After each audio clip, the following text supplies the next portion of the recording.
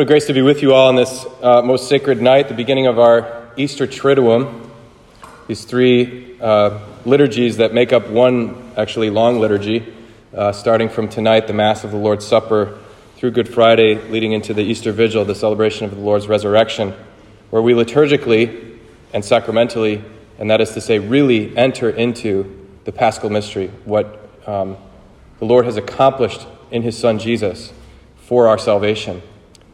And this night, the night of Passover, Jesus celebrates with his apostles and institutes these two sacraments, the priesthood and the Eucharist. These two gifts that he gives to the church for her governance, for her learning, discipleship, but also for her sanctification. To have the grace of the sacraments, the apostles are sent out later after the resurrection to teach and to baptize, to make disciples of all nations. And they're given this gift that traces its origin back to this night, when Jesus says, "Do this in memory of me." And then he gets up after the supper is ended, and it says in John, and does this act that was so confusing to them at the time. He says, "You don't understand what I'm doing, but you will understand later. If I, the master and teacher, wash your feet, so you must also wash each other's feet." But Jesus is not just doing this as some kind of lesson or moral tale. It's an authentic act of love, as every act in Jesus' life is authentic. It's not play acting. It's not for show. He does nothing for spectacle. He does everything from his heart, which is the heart of God. And so he wants, in this moment, to give them this gift, to do this tender act of love for them, to wash their feet, to do the service of a slave. He says, if I, the master and teacher, do this, how much more you should do for one another. And so this night, the only Mass of the year, when we do both things that Jesus did at the Last Supper, the Eucharist, but also the priest washes the feet of 12 people, members of the body, to commemorate this gift, this sacred act. We're in the midst of a Eucharistic revival. I don't know if you've heard about this. Hopefully you have. That the U.S. bishops have called for a revival of Eucharistic faith and devotion. This gift of the Eucharist that we have as Catholics, it's so precious. It's what makes us Catholic. The Second Vatican Council says the Eucharist is the source and summit of the Christian faith, meaning it's the thing from which everything we do flows and it goes back to. It's the Mass. It's the body and blood of the Lord. And obviously we're called not to just come to Mass, receive the Eucharist, but to go and make disciples of all nations. Go live Eucharistic lives, transformed by the gift, to do what Jesus says to do, to wash each other's feet, to live lives of holiness, of generosity, of heroic sacrifice. And I keep thinking of this person who I've gotten to be friends with, who I never met while she was alive, Michelle Dupont. You may have heard of this name. If you went to Seek, they showed a brief documentary about her life. But she died a few years ago, at the age of 31. She was a Focus missionary, and her cause for canonization is now open, actually, from the Diocese of Bismarck. She worked briefly in the Diocese of Bismarck as a faith formation director, but she worked for a few years after college as a Focus missionary, and she was known for her joy.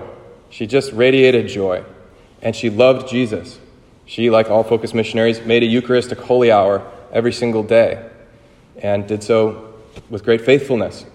And she, like every Focus missionary and everyone discipled by Focus missionaries, tried to live the Great Commission of evangelization through authentic friendship, not through just preaching on street corners and telling people to believe in Jesus, but to actually invite them into her life.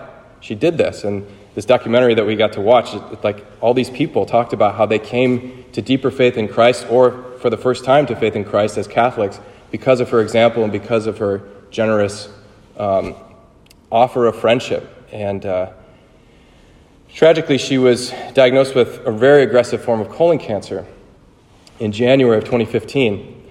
And she didn't know at first that it would take her life in less than a year. And so she went to the doctor and ended up in Chicago for a little bit. She was actually from out west, or the South Dakota, North Dakota area. And she came to Chicago to the Cancer Center of America, where a few of my priest friends actually from the seminary knew her from their Focus connections and visited her while she was in the hospital there. She got many surgeries, many treatments, suffered a great deal. But even in her suffering and her dependence, she was still evangelizing. People would come to her and visit her. And there was one person that said, she'd been in the hospital for months and suffering and recovering from surgeries, and she came to visit her the week of her birthday, just a few days after her birthday. And not Michelle's birthday, but this woman's birthday. And Michelle's first thing she said was, "How was your birthday?" She just was thinking about other people and wanted to know what was happening in their lives and wanted to be a blessing to them. And her sister took a lot of care of her, and she's in this movie. She tells this story that, to me, it just moved my heart so much, and I think about it often as I pray to Michelle and for her cause. When it finally came, it was months into the process where she had to let go of things slowly, first her losing a lot of her inner organs, but then also her uterus and things. She realized she was never going to be a mother. She didn't yet know she was dying, but little bits of her future, what she had planned for her life, were sort of taken away, and she just offered them to God and didn't understand it, but just suffered patiently and joyfully and generously. Then finally, this GI doctor came in to basically tell her there was not anything else that they could do, and that we had to look at maybe just letting nature take its course and looking to for comfort and not for a cure.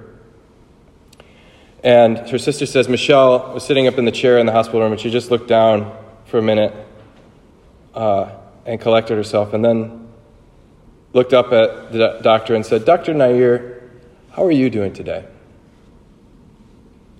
And it was so authentic. The doctor just gasped, and he actually literally left the room to collect himself. And her mom and her sister were there and kind of looking like, what just happened? And the doctor eventually came in and just said, "I just told you your life is over, and you asked me how I'm doing." And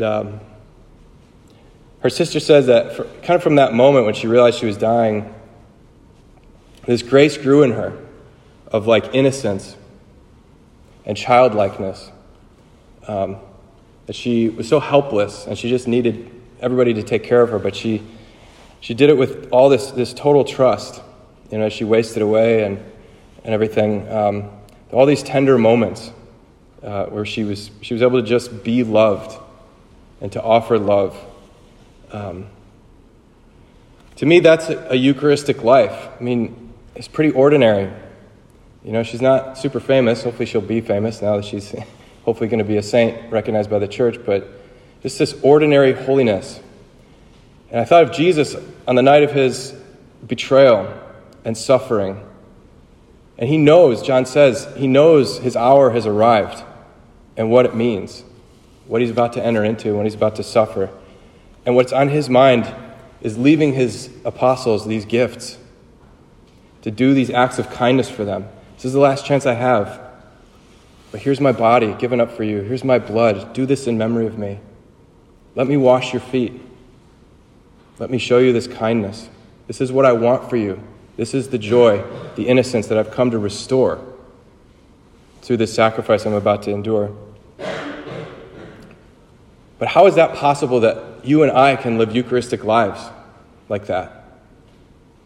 Not only because our own natural proclivity to do everything in our power to preserve our own life and our own comfort, but also everything in our culture that panders to our ego, that says, do this and you'll be happy, buy that, you'll get what you need. Just all about me, me, me. How can we have our hearts cracked open like that? To forget our own suffering, to forget our own burden, and to willingly shoulder the burdens of others, to wash their feet. How can you be Jesus? How can I be Jesus? It's the Eucharist. It's the only way. In just a few moments after Mass, we'll have the opportunity to adore him in the Most Blessed Sacrament. to adore Jesus, and to even stay with him as he invited his apostles to stay with him for an hour through this night of agony that he goes through. He says to them, "Sit here while I pray. Sit here while I pray." We enter into Eucharistic adoration. That's what we're doing. We're sitting there while Jesus prays to the Father in us. We're just in his presence. Remember in the Gospels how after all these miracles and busy days, multiplying loaves and fishes and all this stuff, he's always going to deserted places to pray, to be in communion with his Father. Then as the Gospels progress, he starts inviting his friends into those prayer experiences, the transfiguration. He brings Peter, James, and John up the mountain, and they see the glory, how close he is to the Father. "This is my beloved Son, in whom I'm well pleased. Listen to him." And in the agony, he invites the same three, Peter, James, and John, "Sit here while I pray." It's like what he says in John to the woman at the well. The time is coming when you're not going to worship on this mountain or that mountain, but the Father will seek those who worship in spirit and in truth. That's what he's called us to do, worship him in spirit and in truth. We have the Spirit. We have the Holy Spirit in baptism. And he gives us his presence. "Behold, I'm with you even to the end of the age." The real presence of Jesus in the Eucharist. So we sit there. He invites us in to his own intimate relationship with the Father and the Holy Spirit. And we get to sit there with him. Creatures, limited, sinners. But he invites us into his own divine relationship with the Father.